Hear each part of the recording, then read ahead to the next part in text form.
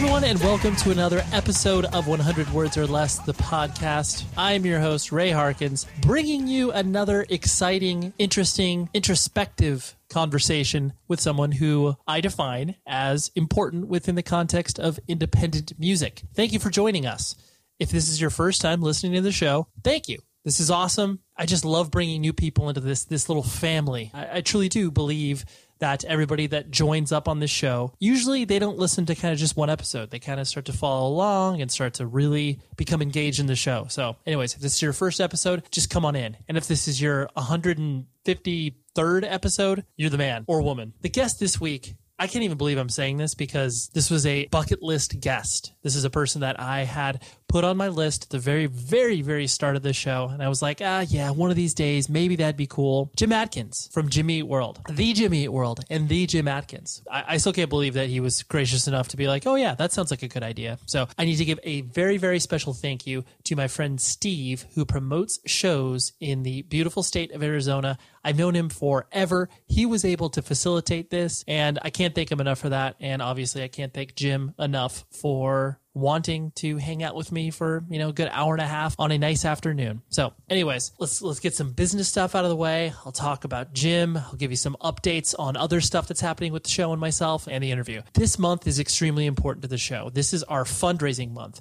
I have taken the public radio model, which is basically like, 2 months. 2 months out of the year, I will bug the hell out of you to support this thing. And it's been great so far. Sometimes I feel bad because there are people who are kind of return donors, where it's like, these are people who have given me, honestly, over $100+ to keep this thing going. And I can't thank you enough for that. So thank you, Sam and Cameron, all these other people who have contributed to the show. I honestly can't thank you enough. That really, really means the world to me. So for those of you who listen to this on a semi-regular basis, I encourage you to do one of two things. One, you can be a regular contributing sponsor to the show, which means basically your card is charged monthly, and that's it. It'll go directly into my bank account. I'll be able to pay my producer, Tom Richfield. It just makes the whole process a lot easier for me. So you can do that by going to patreon.com/xpurposex, or just click on the show notes of this show and you will be able to click directly through that. Or you can do a one-time donation, which a lot of you have been doing, and I'm very grateful for that. I don't care what amount you give. People have been giving $1. People are giving $5. Like I said, people have been giving $50. It's amazing. So you can do that by visiting 100wordspodcast.com. On the right side of the page, you'll be able to see a bright yellow button that says donate. So please do that because I want to keep making this thing better for you. I want to be able to dedicate more time to it, more resources, all that stuff. Like I said, even if it's $1 or $2 a month, or even it's just a one-time donation of $1, gives me that confidence to keep moving on, and also this sort of financial stability where it's like, I'm not pulling money out of my kids' college fund in order to keep this going, because honestly, I'd be doing this no matter what. So, and we're approaching, next month is the 3-year anniversary of this show, and I can't even believe how many hours I've invested in this thing. But yeah, anyways, that's neither here nor there, but please donate if you are a regular listener, or even if you just like this one particular episode. So anyways, enough of the plea. And I just got back from vacation myself, so my head's a little cloudy. I'm a little sick. The post-vacation sickness is kind of overtaking me. I went on a cruise, and those are awesome. And it was nice to kind of unplug for a minute. So I apologize for last week's episode being a little delayed in posting. Hopefully I will get back into the regular posting of things. And I mean, when I say regular, I mean like on time, like the Wednesday of when I promise you a new show. Enough about me, enough about fundraising. Jim Adkins. Jimmy Eat World is one of my favorite bands of all time. I have a tattoo of their lyrics on my body, and they are a band that, in my mind, really hasn't put out bad music. Pretty much their entire career, with the exception of their very, very first CD, which I own because I found randomly at some record store for cheap. And, that's kind of just when they were, basically a terrible pop punkish band. But that's fine. Every record they've put out since, from Static Prevails to Clarity to Invented, like, their records are unbelievable. I measure my years as being really good if I get a new Jimmy Eat World release. There was a lot loaded into this conversation, and straight up I was intimidated. And not so much because Jim is like a bad interview. I just, it's those insecurities kind of leaping forward where it's like, oh man, what questions am I going to ask him that he hasn't been asked 400,000 times before? And maybe I'm just like too close to the matter and too close to the subject, but I really always try to focus on that when I'm doing the research for these interviews, because I don't want this to just be another interview. I don't want this to kind of be like, oh yeah, here's another thing, going through the motions. How's your new record? You guys writing stuff? Like I get bored just even thinking about that. So let alone even asking those questions. So I had a laundry list of these kind of really chunky questions. And then honestly, about in the middle of the conversation, you'll probably be able to hear the actual break where I kind of threw a lot of those questions away. And Jim and I just started to kind of dig into things. And it was really, really interesting for me to hear his responses on a lot of these things, and just kind of the difference between the outsider's perspective, which is my perspective, and then his perspective, where it's like, oh yeah, like this is kind of what we were doing when that thing was happening. So anyways, without further ado, here is the discussion with Jim Adkins. I still can't even believe I'm saying that. And I will talk to you after the conversation is over. What's wrong, baby? Don't they treat you like they should? Did you take them for it? Or every penny that you could? We once walked out. I was trying to count how many times I've seen you guys perform, and it numbers over 30, because you guys obviously played Southern California a lot in the earlier years and then even now. But a show that kind of stuck out to me in the early years was I saw you guys at the Living Room up in Santa Barbara, California. I think you were on tour with Fluff, if I'm not mistaken. Oh, right. The reason that show stands out to me is because I think that was the first time where you guys kind of ellipsed in my own head I'm sure this is what you were going for, but it coveted one of my favorite bands of all time spots. And I don't know what it was about that particular show, but it just kind of like locked it into me, where it's like, yeah, I'm going to be listening to these guys for pretty much the rest of my life.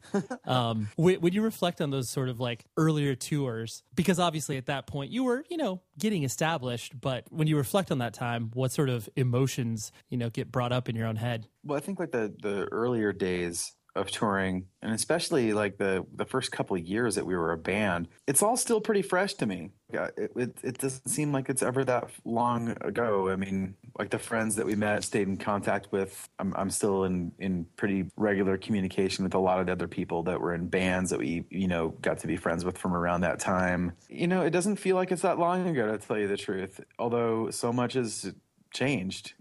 Everything has changed. It's all pretty fresh. It wasn't the first Living Room. It was like the second incarnation of Living Room, I think. And I think it was us, No Knife, and Fluff doing a West Coast tour.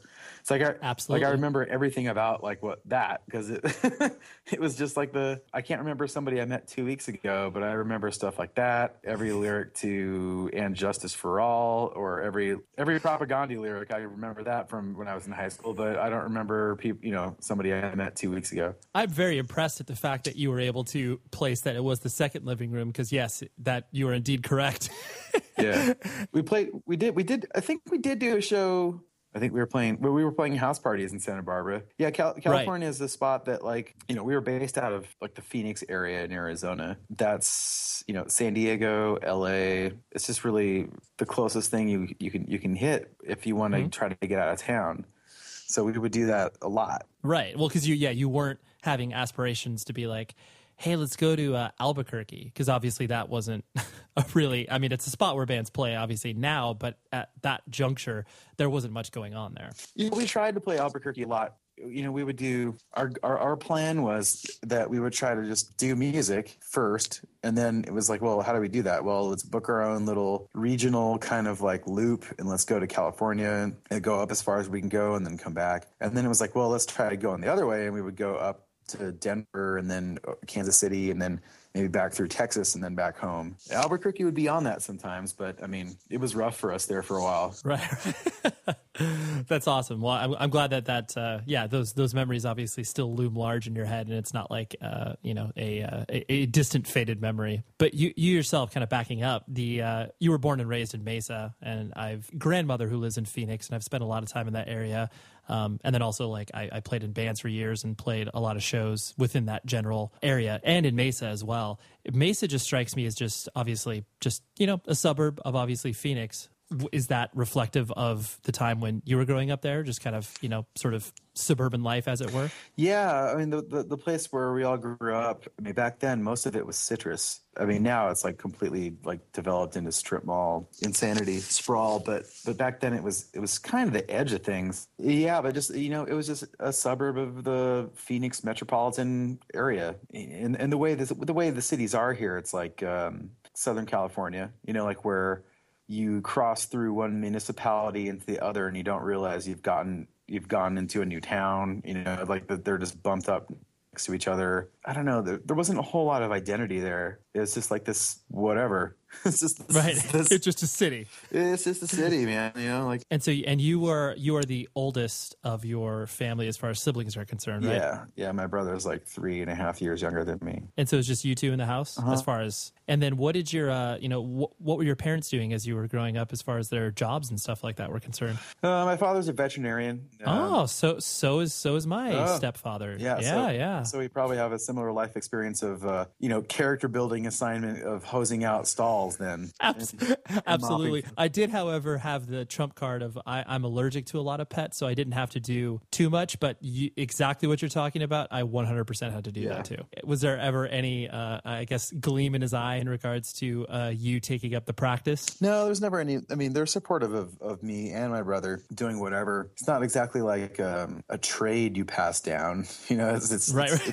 It's a profession, and it's really tough to get into. I mean, I don't know. I mean, if I showed an aptitude for it, they would have definitely encouraged me, but it wasn't like there was a pressure to do something in medicine or veterinary medicine. Mm-hmm. Yeah. And was your mom at home taking care of you guys? Yeah. I mean, she would do occasionally like jobs here and there, like teaching every once in a while or accounting for my dad's practice. Dude, it sounds like that's my mom currently still does my father's books, even though it's like by this point he should have hired somebody else, but it's like, all right, I guess she's been doing it for so long. Yeah. My mom helps out with the practice kind of a lot. That's sort of her main thing.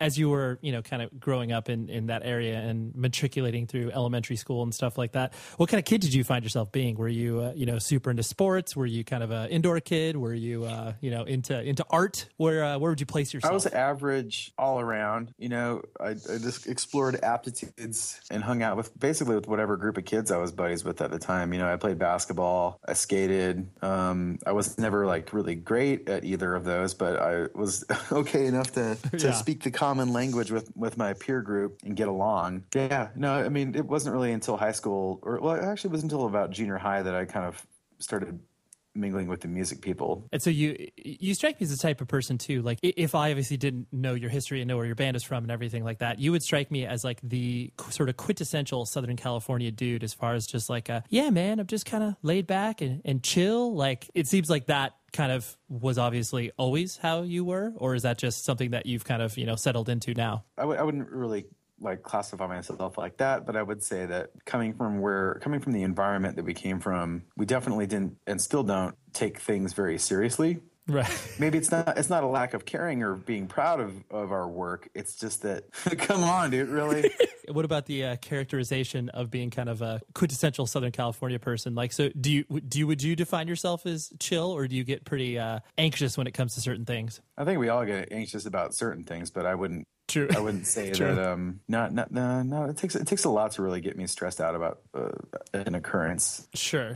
I failed to see the need to expend energy on a lot of things that seem to stress out people. The old adage of don't sweat the small stuff. Yeah, it's just a lot of things seem a lot smaller to me than a lot of other people. I mean, I'd say that's fair. So then, as you started to like I said, grow up and kind of form an identity, you've mentioned in previous interviews that sort of, theatrical metal, as it were, was something that you were interested in from like, Quiet Riot and Def Leppard and all that sort of stuff. Was it just the sheer like grandiosity of what it was that they were doing that was like, this shit rules, man? Or was it like just the fact that you kind of wanted to shred in some capacity? I think it was just the MTV aspect of it all. Well, yeah, sure. Dude, these guys rule. And was it that was the initial exposure, like via MTV, of just like, wow, that's like like the music videos and everything like that? Yeah, it was just like, the Welcome to the Thunderdome Scorpions video and Def Leppard guy running around with a sword. Like the countless airplane hangar videos with like a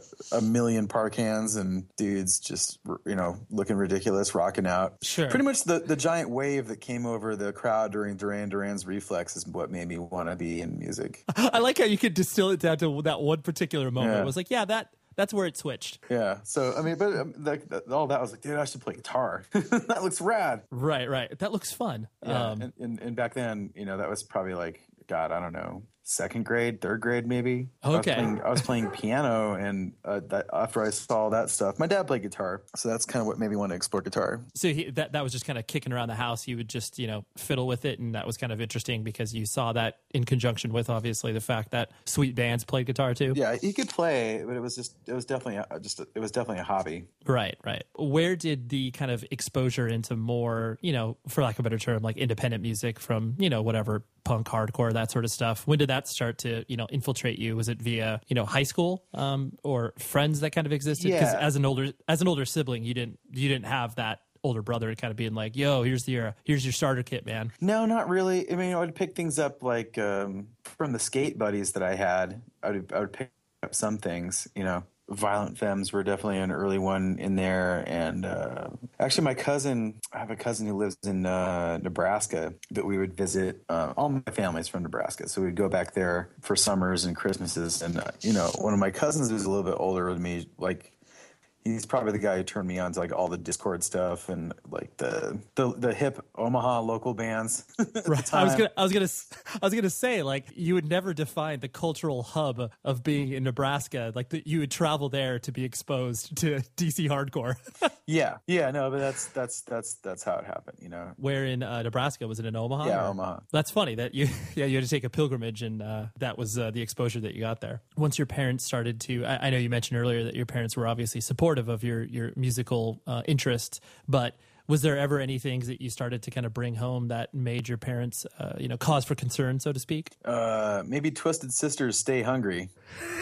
They weren't really into the album cover on that. They thought that was like a little out there. Yeah, I was never into obnoxious like shock rap. I mean, they probably didn't get the music I was listening to, but I was never, I didn't seek out shock value things. If they were shocked at some of the more aggressive metal that I was listening to, like, then they didn't really show it. Right.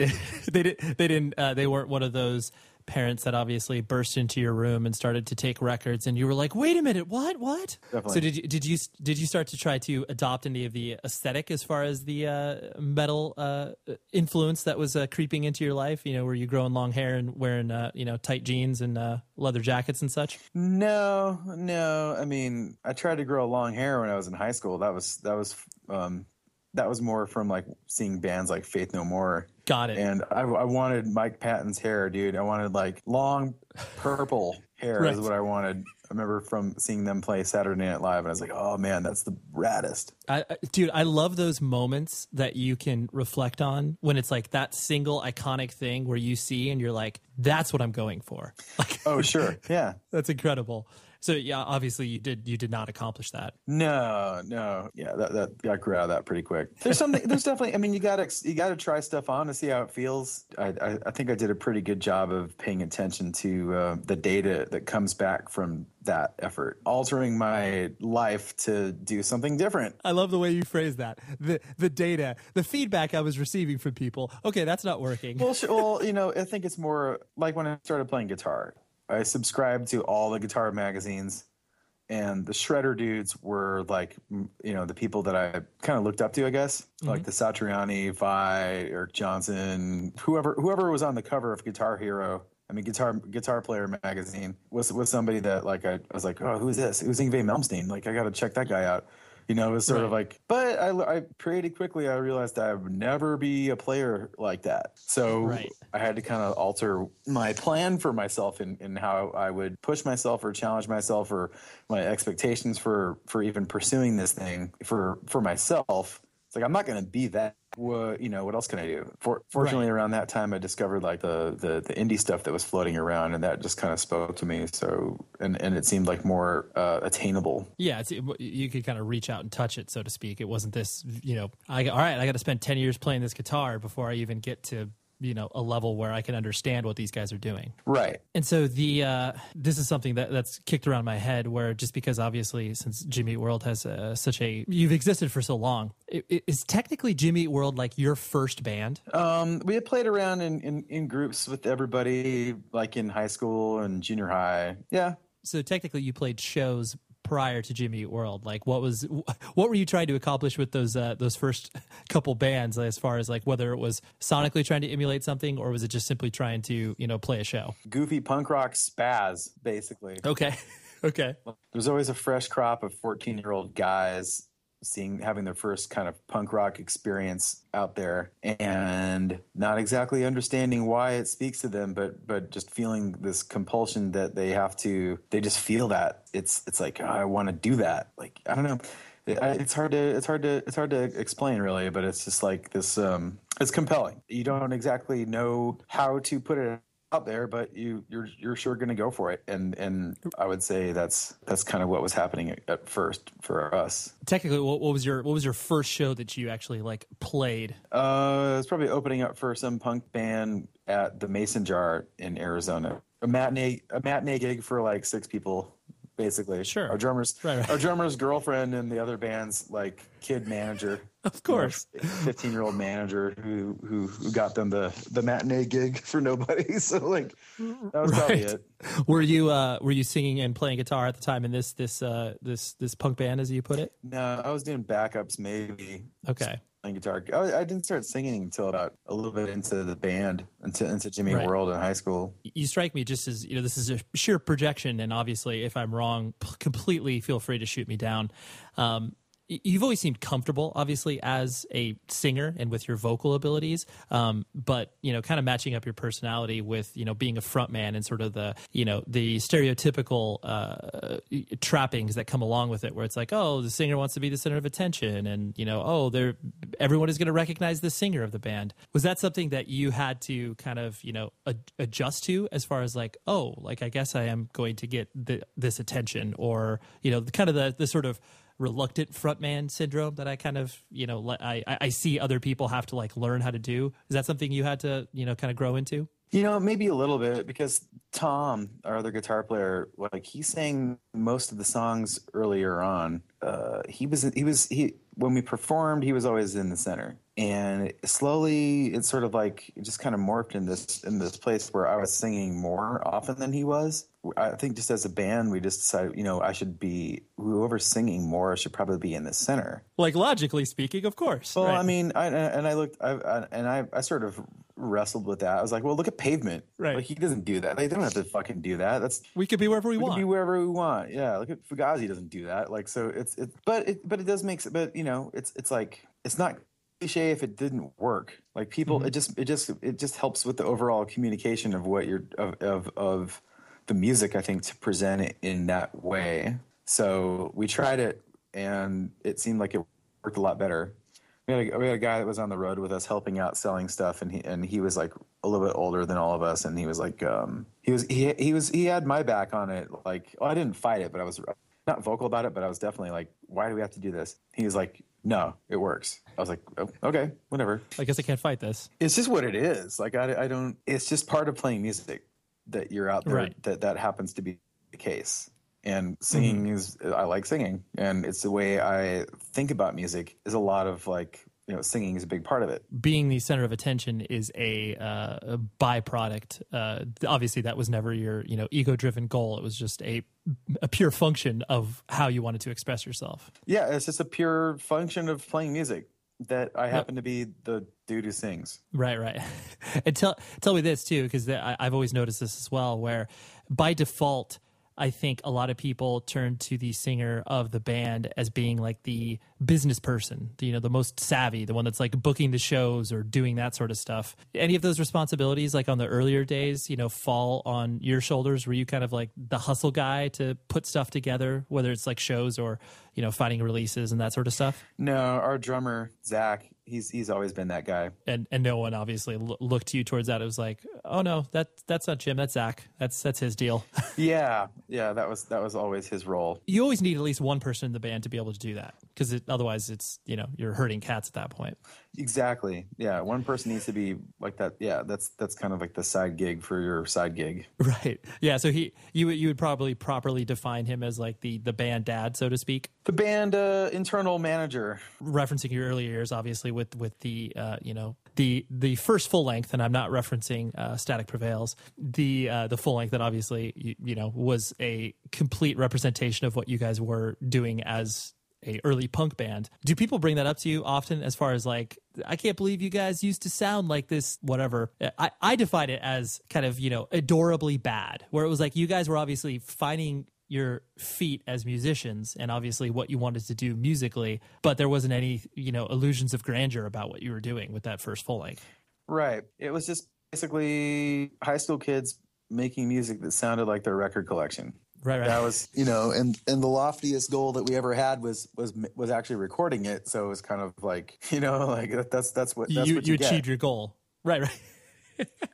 When was the last time you listened to that? Oh man, stuff? I don't know, like a couple of years ago, maybe. Because that's one of my favorite things in order to, kind of suss out how intimate of a bond that a person has with your particular band. Where it's like, do you know they have a full length before Static Prevails? And they're like, no. And it's like, well, just look around. Don't look too hard though, because it sucks. No, exactly. You got. Actually, it doesn't suck. It's just like, come on, you can't, like, for what we knew how to do and where we were in life. It's like that's the best we could do, man. And we maxed it out for what we knew how to do and what we were capable of. You can't judge. We're really going to go and judge everything that you've ever done based on with the standard that you hold yourself to now. It's like, it's kind of, you'll just drive yourself insane. Oh yeah. Honestly, it's irresponsible. It's a complete, that's essentially, for all intent and purposes, like, your guys' demo to the world, And so it's like getting, no matter whose first recorded output, like, is always going to be like what you define as probably the worst thing ever retroactively. You could find maybe charming elements of it, but there's no way that people are like, dude, my demo is probably the best thing I've ever done. There's those people out there. Really? I know there's the adage of like, oh yeah, their demo was the best thing, like that whole sort of, elitist, I knew them before you sort of attitude, but maybe just from like an internal, like your own musical output, there's no way that people are going to ever reference their original demo as being the superior product.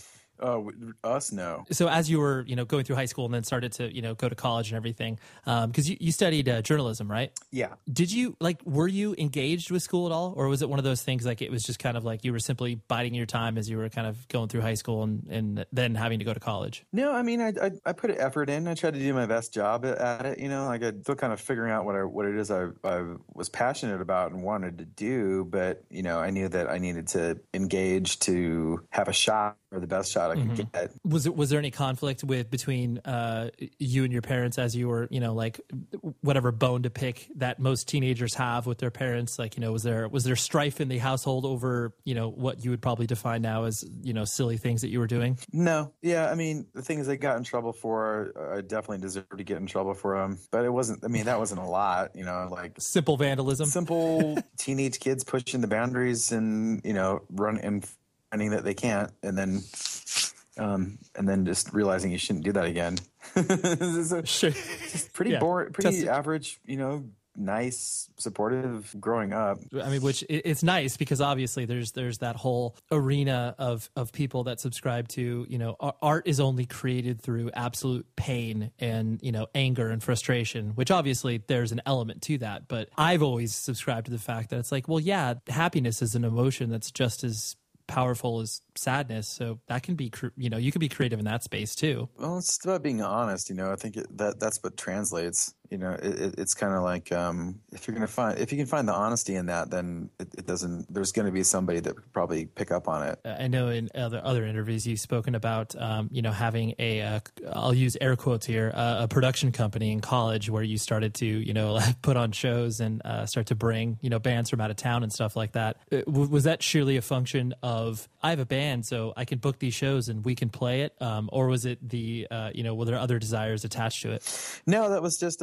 I mean, we booked a lot of shows for bands that didn't have anything to do with like things I was involved in. It was just sort of like, I don't know, it was just being involved in the scene. I don't know, it just seemed like something I could do that I could contribute to, that it was kind of fun, and got us like the social aspect of it all was fun. What were some of the valuable lessons you learned from maybe shows that you put on that did terribly, where there was like, 4 people and you were like, sorry band, I'm paying you out of my own wallet or whatever?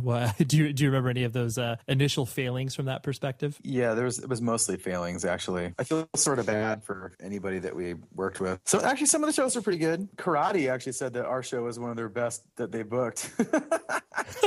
Amazing. But there were like 6 people there.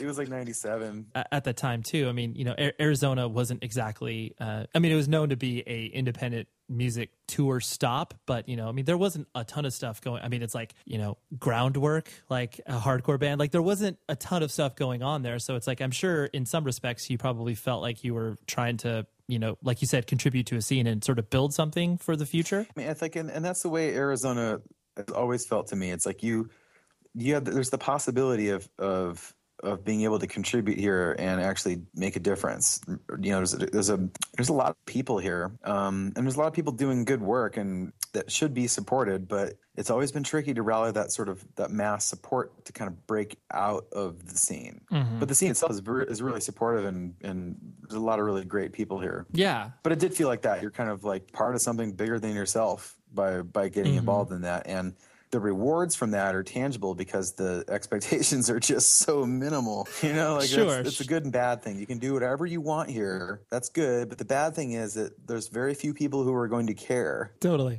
There's very few people that are going to notice what you're doing in any capacity. So you can go ahead and do whatever you want here. Right. It's so amazing. It's the world is your oyster. Exactly.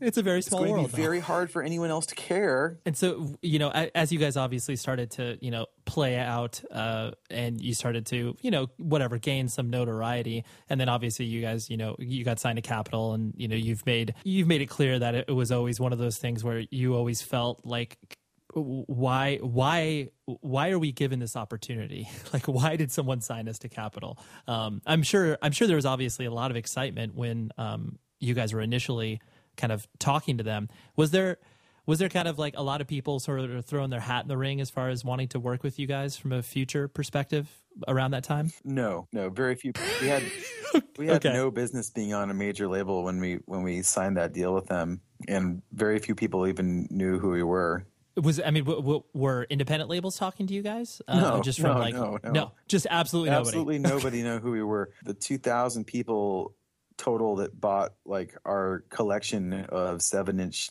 splits with other bands. Mm-hmm. Those people knew who we were, but beyond that, no one. I definitely remember because at the time when Static Prevails came out, I was working at an independent record store, and I always kind of defined when a label is really trying to push a band by how many promotional copies they would send us. And I want to say we received at least like 5 or 6 copies of Static Prevails. And I always found it to be like, we don't need that many copies. Like, this is a small store. But usually I can also tie that directly into the fact that the label really didn't know how to present the band. So they were just kind of like, we'll just print up 400,000 posters and 10,000 promo CDs and just throw it around. Yeah. I mean, that's the truth of the matter is that they were really good. I mean, it's a little bit different now, or maybe it's even more hyper this. They're really good at dropping the hammer on a record that's moving like 30,000 a week. Mm-hmm. They have no idea what to do with something that's sold 3,000 total for. It's sort of like it's a chicken and the egg kind of thing. Like, nothing is going to be good without somebody else telling them it's good. How do you get that development without development? How do you get that? How do you build up to that point where it makes sense to drop the hammer when there's no development? And pretty much the major label system back then seemed like there's really no point to do it unless the best situation that what happened to us was the best situation that could have ever happened. Is like we were able to make records the way we wanted to and go on tour, get that chance to find ourselves musically and challenge ourselves and become better at what we were doing, and also to naturally just get out in front of people and play and get better at that. The worst thing that could have happened is if a song on Static Prevails went crazy. The worst thing would have been if Static Prevails would have blown up, and then we would have been like this 90s alternative band. Especially at the time when that came out, because it's like, yeah, you would have been looking down the barrel of the second wave grunge acts that were coming out, and then looking down the barrel of what was happening in the late 90s / early 2000s when, you know, bands like all of the, you know, the second generation emo or whatever you'd like to label that as. So yeah, you guys probably would have been in a really tough place if that were to occur. Yeah, who knows what would have happened. So was signing to Capitol just a pure function of like, well, this seems like the best option right now? It was like, there's no one else talking to us. Right. Was my roommate going to put out our next record again? Like, I don't know. Right. Like, you know, we got nothing else. It was like, at the very worst, we're going to have some funny stories about going to LA. Right. That was the loftiest expectation we had there. At that time too, like, were you, when were you actually able to kind of step back in regards to, like, you know, not having to come home from tour and, like, you know, work a day job? I presume that wasn't probably until a little bit later, or was it around that time when Static Prevails hit? It wasn't until like Bleed American hit that I stopped coming home to work at the art supply store. That's what I thought. Yeah. I assumed that, but I wasn't sure. Yeah, I mean, it never seemed like we lost a whole lot of money. It wasn't like the band was putting us into debt.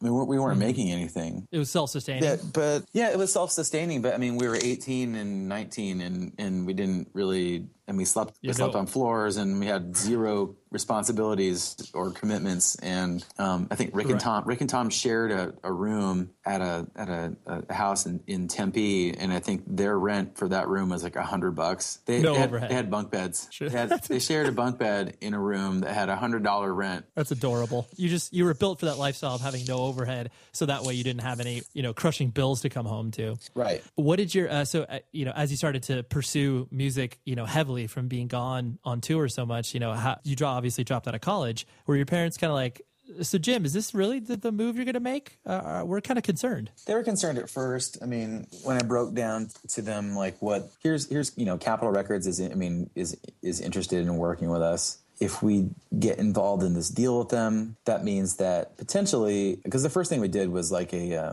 guess it was kind of like a developmental sort of thing. Like, basically, they gave us a little bit of money to make demos, and you know, after a certain amount of time, like, it was up to them to say, we want to work with you, or, you know, maybe next time. I was like, you know, if that happens, that means that I probably won't make this a priority, and school's going to have to be on the back burner. And it was just, you know, I think like all parents, they just want, like, you know, they just wanted like me to be able to take care of myself, and the uncertainty of putting your all your effort into one thing that's just so crazy. Mm-hmm. That was a little like shocking for them, but you know, I was we were all just so young. It's like they had the perspective to realize that, like, there's still time to get your act together.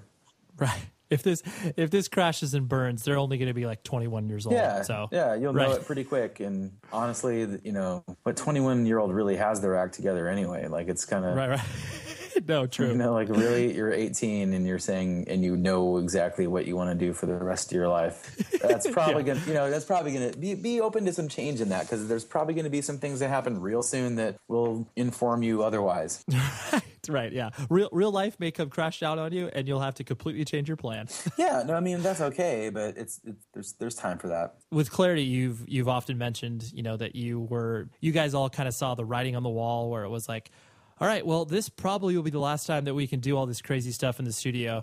And so we might as well just soak this experience up for what it is. Were you guys kind of, you know, having a sort of contingency plan in your own heads, whether you were executing it from the, you know, business management perspective is a different story, but were you guys in your own heads being like, all right, so we're just going to kind of return to the, you know, whatever, like sign to Big Wheel Recreation or sign to, you know, a larger independent label, and then kind of exist from that perspective? Maybe not as a band collectively, but did you in your own head have any sort of those future plans? No, there was zero planning of any future. Right. It was just like, you know, we might never get a chance to rent Timpani, so let's do that. It's tough to say, because, like, if you look at what's happened to the band over time, it does look like this sort of wild ride of ups and downs and uncertainty and what did you do when they dropped you? And like, but from our perspective, like it was always an upward trajectory from the earliest days of Static Prevails onward. It was like, we were putting in the work and touring, and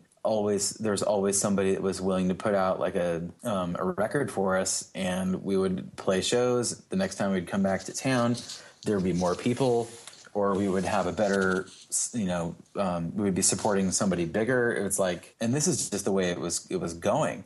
We didn't think that like there was any cause for alarm at any point, and it was still super fun. Why would you think about a backup plan for that? No, that's a really important point that you've exemplified, because from an outsider's perspective, and I include myself in that, where it's like I look at all the the business travails you guys have been through. You guys had a reason to remain positive, because you were seeing sort of the fruits of your labor paying off just in the sheer support of your music from a live show perspective, where you felt that there was still momentum, even though crazy stuff was happening with, your labels and stuff. We were just like, well, whatever, as long as we find another person to put out our next thing when we're ready to put it out, then that's all we can hope for. Yeah. We were having fun, and every step of the way, the amazing things that we were getting to do were what we were focusing on. It wasn't like disappointment in record sales. It wasn't disappointment. It wasn't disappointment in anything. It was just, sort of steady as she goes. It was just pinch yourself. Like, can you believe we're doing this the entire time? There's not room to get bummed out on what you're missing if you're constantly stoked on what you have.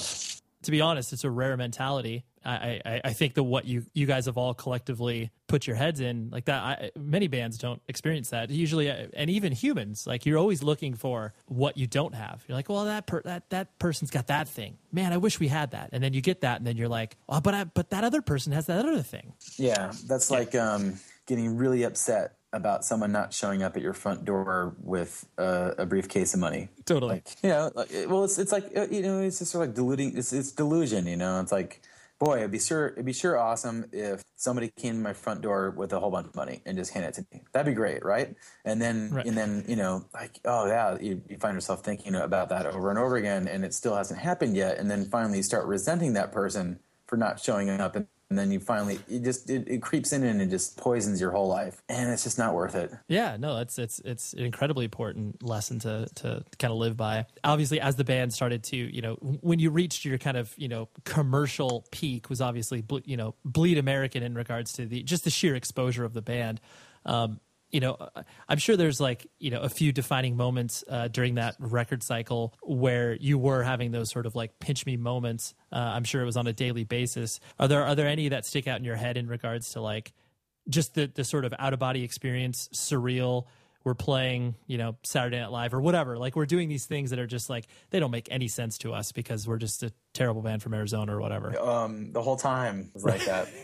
Saturday Night Live was definitely the highlight of that surrealness for sure. It's like, yeah, there's Cameron Diaz. We're over here. It's like, I just talked to Philip Seymour Hoffman. He said he'd never heard us before, but he likes our band. That happened. Hey, Will Ferrell's like, hey, you did a good job, man. Yeah, cool, man. Thanks, bro. Who am I that's doing this? Like, what just happened? Maybe playing our first sold out show at Brixton Academy in London. That was another kind of out of body weirdness because just the fact that people outside of internationally would respond to it. I mean, that was a huge bizarre thing. At the time, all that stuff is sort of happening. You're just kind of going with it because it's just insane. It wasn't. It wasn't. You have no time to react to it. No, it wasn't until I feel like long after we got off the road and had started working on the Futures album that any of it sunk in. Right.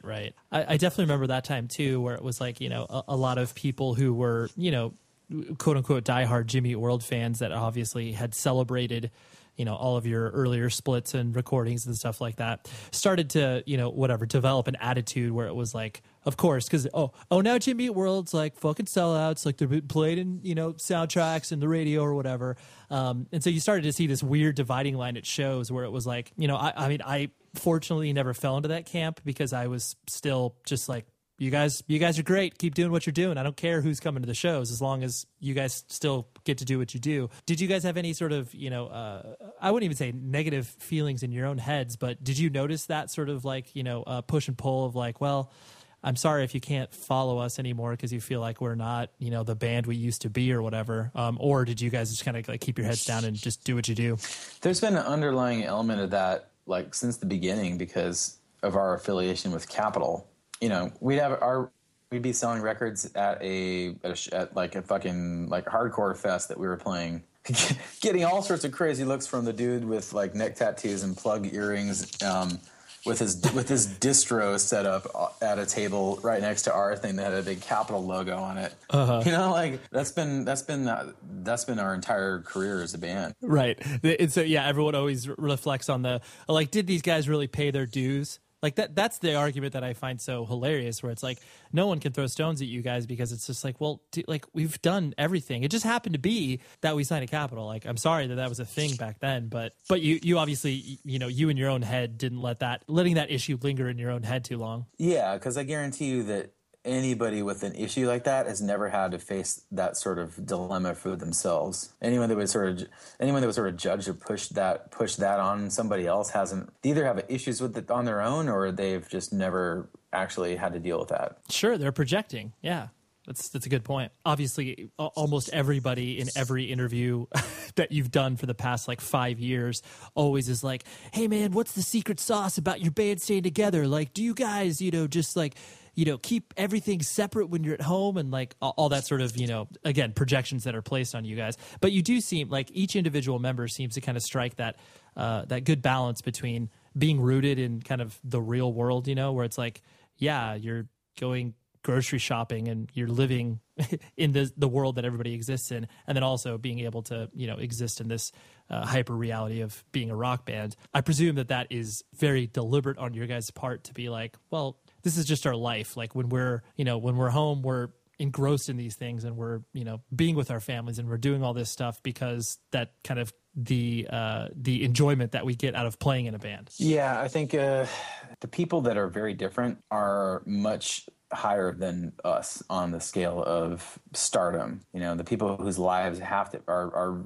when we were doing gigs opening up for Blink-182 and Green Day, when Bleed American was starting to get some juice, it was like, those other people in the other band had security. They needed it because they would get mobbed everywhere they went. And I don't know exactly why it is, if it's just the way we've public image that has kind of like always followed us around, or our desire not to necessarily chase a public image at all. But now I get recognized sometimes like at concerts because in like local sometimes, but it's like no one knows who we are. No one cares who we are. Like, our lives are normal. Like, well, it's funny. I'm not gonna lie. This was definitely this is a really nerdy thing for me to admit. But again, like I mentioned earlier, it's like my grandma lives in Phoenix, and I 100%. This was like, I don't know, a Thanksgiving two ago. I totally saw you at a Whole Foods, and it was one of those things where I was just like, do I want to be that sort of Punisher guy where it's like, oh, hey Jim, I really like your band, and I was like, I'm just gonna leave you alone. I'm sure you would have been nice about it, and it would have been fine. And like you said, it doesn't happen very often, but it's like you always have that inner dialogue where you don't know what that person's experiencing, and you're grocery shopping. You don't want to be bugged by some dude like me being like, oh, I love your band. No, it's totally fine. Like I'm fanatical about music, and there's people I really look up to, and I know what that feels like. So right. I would never be, if someone's approached me in that regard, like I get it. It's like it's a little bit weird because it's me, but I get right. it. Totally. I think you did hit a good point there, where it was like the fact that there really isn't any, for lack of a better term, like pageantry about what Jimmy Eat World does. Like, you guys get up on stage, you play, like you wear clothes that you wear the whole day. Like there's nothing about it that screams, unapproachable. Because of that display, people are less apt to be like, oh, there's probably a darkness inside that band, or there's probably something, crazy happening, where it's like, if you guys were obviously, whatever, dressing up like Def Leppard, there would obviously be a lot more to talk about. Exactly. The whole train wreck aspect of what we do is just completely diffused. Like it's a non-starting conversation. There's not going to be, there's just no juicy like story there that people can run with. And that sort of confounded media for a time. People were scratching their heads with us about like, where does this fit in? Do we put them in Us Weekly? No, we can't do that. Where do we put them? I don't know. 4 dudes. How am I going to sell this? It's been a hindrance. That's been, looking back on things. It held us back somewhat. That there wasn't like that we suffered from the collective soul syndrome somewhat. I think that's probably the first time that word has been spoken. The collective soul syndrome. I love it. Yeah, that's gonna be my new band name, Collective Soul Syndrome. You should actually just take your solo act out like that. Yeah, it's perfect.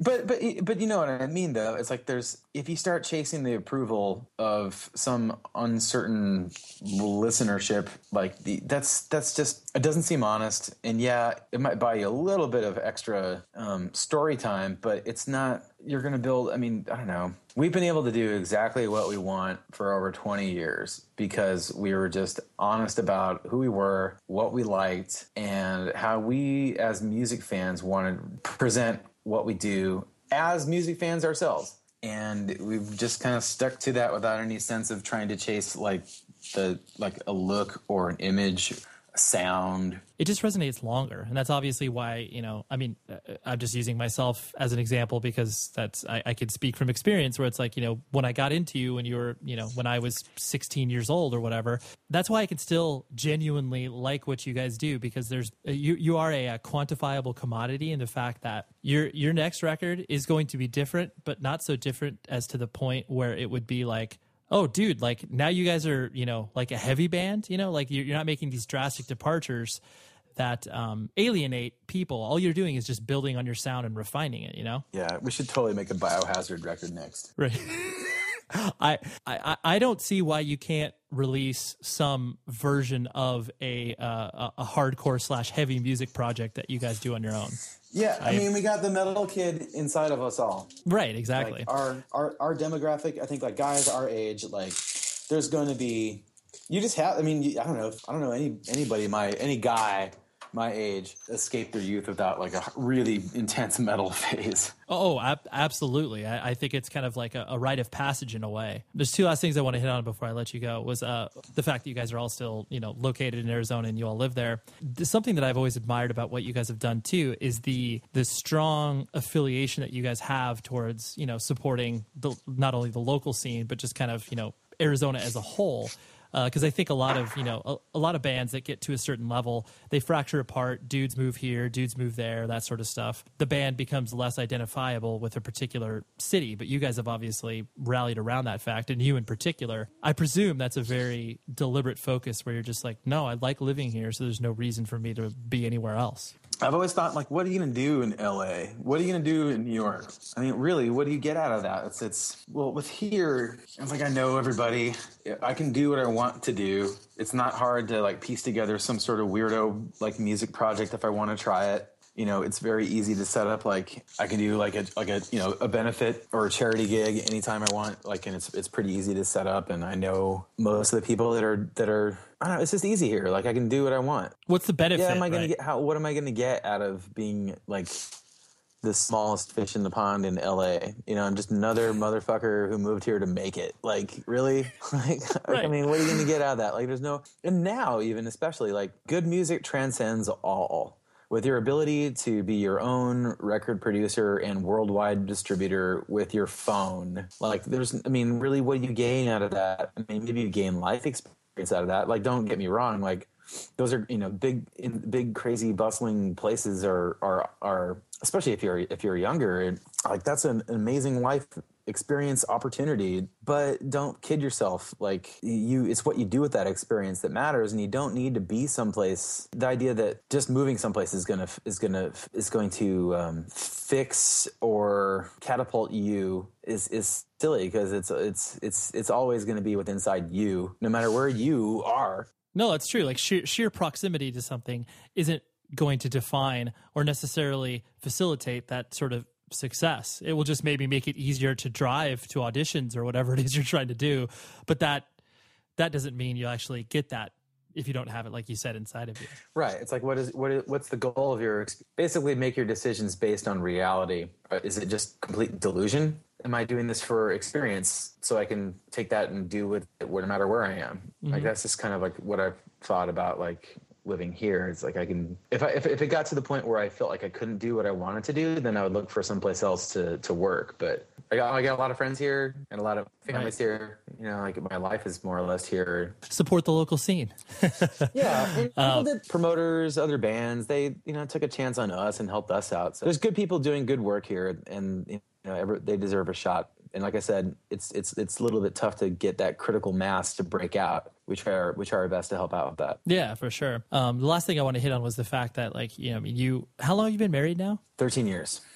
13 years. I'm so sorry. I didn't mean to put you on the spot because I know that's always like, oh, wait, how long? Okay, yeah. I was just hoping I didn't mess that up when I answered that. It's okay. If you did, I would have, we could have retaken that question. And you have 3 kids, right? You have like 10 or 11-year-old? Yeah, 12, 10, and 6. And so, how does it sit in your kids' heads as far as like, do they think what you do is cool?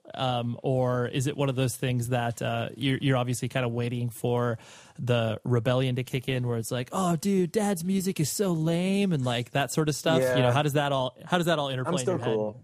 We're not at the point yet. It's funny. I'll go and help out. I'll help in the classrooms, and like my kindergartners class, people will be like, "Are you really a rock star?" How do you respond to that? I'm like, what do you expect? What do you think I should look like? Because I don't look like I'm from Guitar Hero. I'm not like, I don't know what these little kids expect me to right. Like you're supposed to show up with like Liberty spikes and like this like flame jacket or something like that. Then it'd be like, whoa, your dad really is a rock star. He just looks like a lame dad. Like, that's boring. Yeah, there's another dad that I'm buddies with, and I came into my son's class, and I was doing like Christmas songs, like when he was in the kindergarten, and then I was going to my other kids' class to help out with their Christmas party. He's like, so he thought I was like the school music teacher. I was like, so good. Oh yeah, no, I'm in a band. Yeah. I do this for like my job. Yeah, oh really? Oh, so you teach guitar? Oh, so yeah, you're the substitute music teacher? That's incredible. I presume that's probably one of the hardest components of what it is you do for a living, to kind of uproot yourself and leave your family for a prolonged period of time. But I'm sure there's some semblance of like, we know that Dad has to do this, and there's that desire for when you come home, it's going to be that much sweeter. It's definitely a mixed bag getting what you want. That's just the trade-off in it.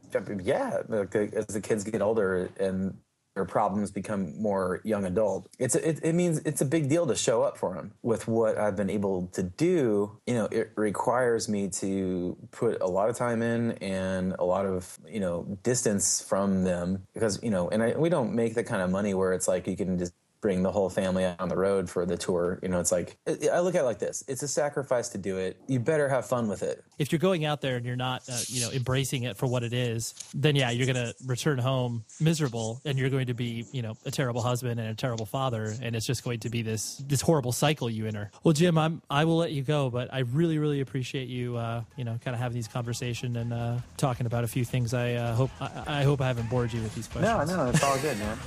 Super cool. Nice talking with you. So that is what Jim and I spoke about and recorded and am presenting to you now. Thank you very much for listening and hanging out. Like I said, special thanks to my friend Steve, and special thanks to Jim for doing this, because I wanted to really make sure this month of April was like huge guest after huge guest. So I hope that we are delivering, and we will continue to deliver, because it is the fundraising month, like I said. So last urge and I would say implore, which that's not even a word, but last push. Just visit the show notes of the show, and you'll be able to see 2 links that will take you to a place where you can donate to this show. I would really appreciate if you considered that and thought about it and ultimately did it. That would be nice. The producer, as always, for this show is Tom Richfield, who is doing a bang-up job on these things, because sometimes these conversations are quite long and he has to make them into a tight hour if he can. Visit the show's website, 100wordspodcast.com.